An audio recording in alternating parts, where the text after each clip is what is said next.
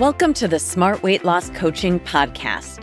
I'm Dr. Lisa Olson, a board-certified weight loss medicine specialist and certified life coach. In this podcast, I'll share fresh insights and effective techniques for incorporating mindset, habit change, and proven science into your life. Are you ready to achieve sustainable weight loss, wellness, and longevity? Then let's jump in and lose weight the smart way.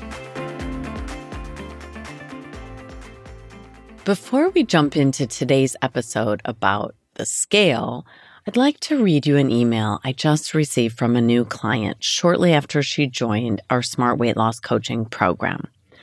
Why? Because right now we're running a holiday special with the biggest discount we've ever offered. And I think hearing from someone who just joined the Smart Weight Loss Coaching program last week will get you excited to transform your approach to weight loss. If you've ever considered joining our program, it would be bananas to wait any longer. Why pay almost double when you can register today and get our special holiday discount? So here's what I got from Heather, one of our newest group members. I'm so happy I have this opportunity to join your amazing group.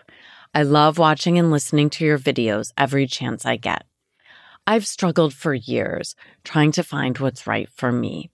Your approach to weight loss is so different than anything else I've tried, and I am beyond excited to start this new journey. By the way, I love your hair. It's so pretty. Well, thank you, Heather. I had to leave the hair comment in there because it's so funny. For those of you who haven't seen me live on Zoom or in person at one of our pop-up walks, I do have some streaks of blue in my hair in homage to my teenagers who often have colorful hair. So if you're a woman who wants to lose weight, who likes to connect with other positive, supportive women, and who's motivated to live healthier longer, head over to www.smartweightlosscoaching.com and use the coupon code HEALTHYHOLIDAYS2023, all in caps, to get our best discount ever.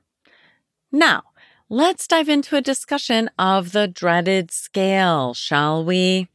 I'm just kidding. Stepping on the scale doesn't have to fill us with dread, which is exactly why we're going to talk about how to diffuse its power.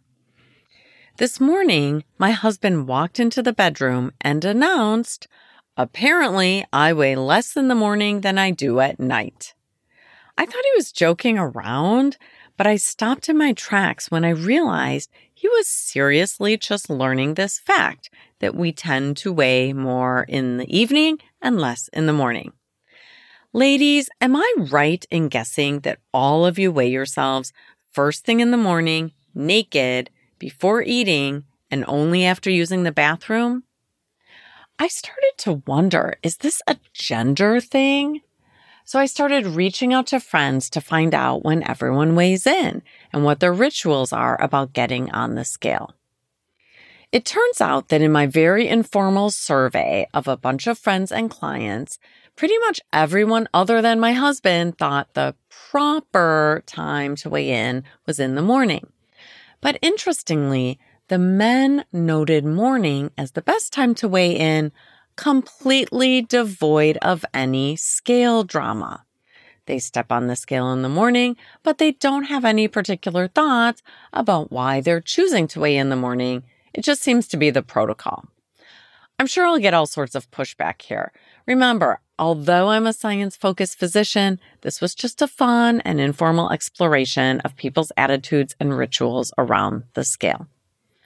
Let's talk about the women's response to this conversation. They all mentioned weighing in first thing in the morning, naked and before eating. Oh my goodness, did I get an earful of other thoughts about weighing in. Here are a few. I never weigh in unless I fully use the bathroom, both number 1 and number 2. That's not the technical medical term. I'm just quoting here. Another friend said, there is no way on this green earth that I would step on any scale any other way. And certainly never after a shower, because you don't want a single drop of moisture on your body when you weigh in. Seriously, we cannot even be moist. This is a female rule.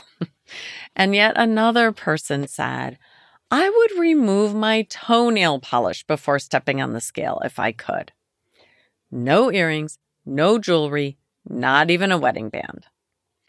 The emotional reaction to the scale was no surprise to me. I hear it all the time from women. We make the number on the scale a judgment about our worth. If the number is high, we've failed. We've been defeated. We'll never pull it together and lose the weight. Or if the number is down a bit, sometimes we use that against ourselves too. It's not down enough, so we judge ourselves just as harshly as if we had gained weight. Sometimes when the number is steady or it's only down a bit, we believe what we're doing isn't working just because it hasn't worked yet. We miss the opportunity to delay gratification and trust that our effort will eventually pay off. But actually, weight loss typically isn't fast. Most people aren't losing a pound a week, despite what the internet tells us to expect. And weight loss doesn't tend to be linear. Some weeks the number on the scale will head downward, and some weeks it holds stable. Other weeks it might bump up a pound, even when the overall trajectory is going to be a decrease in weight over time. So many women get frustrated by the scale, and they don't stick around long enough to see their hard work pay off. I find this surprising because these same women are typically skilled at delaying gratification in other areas of their lives. They might have gone to grad school or learned to paint or mastered a musical instrument, or they've become adept at pickleball. These things take time, but for some reason, given the scale time to respond to lifestyle changes is hard. Sometimes when the news isn't expected to be good, people avoid the scale at all costs. I get it, but the data tells us that the more we avoid the scale, the more likely we are to gain weight. Or if we've lost weight and we avoid the scale, we will regain. So we want to find our peace when it comes to weighing in. You can weigh in daily if that's not triggering for you, or weekly is fine too. But I strongly recommend not going too long between weighing in. Listen, friends, the number on the scale is simply a data point. It's a data point that we need to keep us generally on track, but we don't need to panic about that data point. Positive change can take months to show up on the scale. Not days or even weeks, but often months. When you understand that, it's easier to decide what you're going to make it mean when you step up to weigh in. Even though I was making fun of myself earlier for the rules we women have around weighing in, and I count myself among women doing that, I definitely agree that being consistent with the time and the way you weigh in allows you to compare apples to apples. It's not especially helpful to weigh in with shoes and clothes one week and totally naked at a different time of day the next week. We all understand that. The great news is that you don't have to give all of your power away to the scale. You're 100% in charge of what you're going to make it mean when you step onto that scale. Your thoughts about it will create the feeling you have when you see the number. Imagine what I create for myself if I step on the scale thinking something like this. If the number isn't under 200 pounds, I'm going to quit because obviously this isn't working. Here's the thing. That thought will lead me to feel worthless or maybe hopeless and certainly defeated if the number on the scale is 201 instead of 199. Once you feel defeated, you're a lot more likely to give in to the holiday dessert buffet and make it a food carnival. Why bother, right? When you feel defeated, why try? And that will essentially block your ability to lose weight going forward. So the next time you step on the scale, you'll see a higher number again, and you'll feel even worse about yourself. But here's the thing I want you to notice. It's not the fact that the scale said 200 pounds that made you give up, overeat dessert, and gain weight.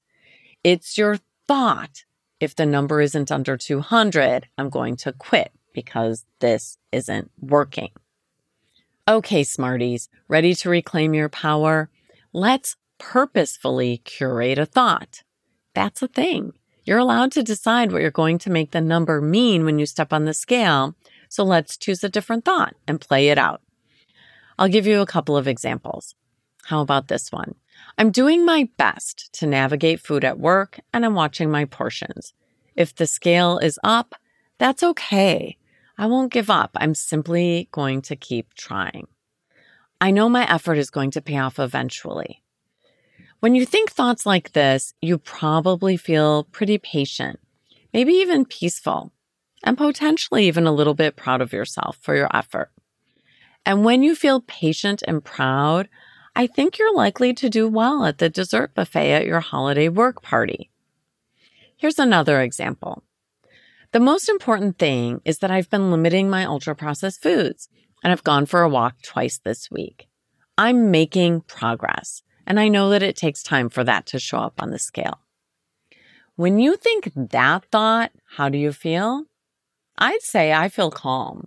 And when I feel calm, I'm more likely to go out for another walk or to continue reading my ingredient labels on food.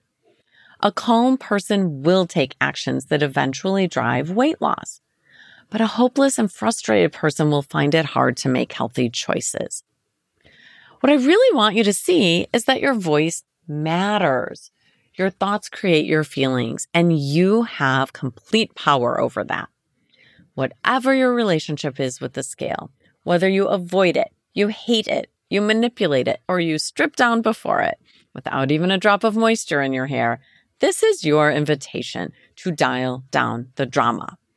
Tell that scale there's a new voice in town, and that voice is not shaming, it's not a mean girl, it's not up against some sort of random arbitrary weight loss deadline.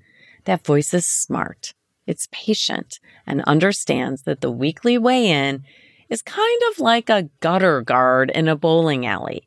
It just keeps us from getting way off track into a different lane. Sometimes when the women in my program increase their distress tolerance around the scale, they want to know what they should do when the news is good. Because sometimes it is good, right? In fact, often I hear good news from my clients.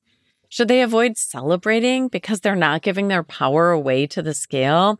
They're not making that number mean too much? This is a pretty interesting question for me. I like to do a gentle celebration of good news. Just something simple like, oh, cool. It's great to see that the scale is noticing my effort. Or, awesome. I'm making progress with my goals, and it's finally showing up on the scale. High five to me. I'm doing it. So I try to celebrate the non-scale victories way more than the scale progress. You know what I mean by non-scale victories, right? Things like fitting into a smaller size, being able to shop in the stores you like, crossing your legs in a way that's comfortable when it didn't used to be, or perhaps being able to keep up with your kids on the ski slopes or on a bike ride. It's time to think about your NBA, your next best action. The next time you step up for a weekly weigh-in, I invite you to pause for a moment and decide what you're going to make it mean. It's up to you to find the words to coach yourself. My role is simply to remind you that your thoughts create your feelings and actions. You are in charge, so go ahead and take back your power. Thanks so much for listening. If you'd like more support during your smart weight loss journey, check out our group coaching program at smartweightlosscoaching.com. Until next time, stay well and stay smart.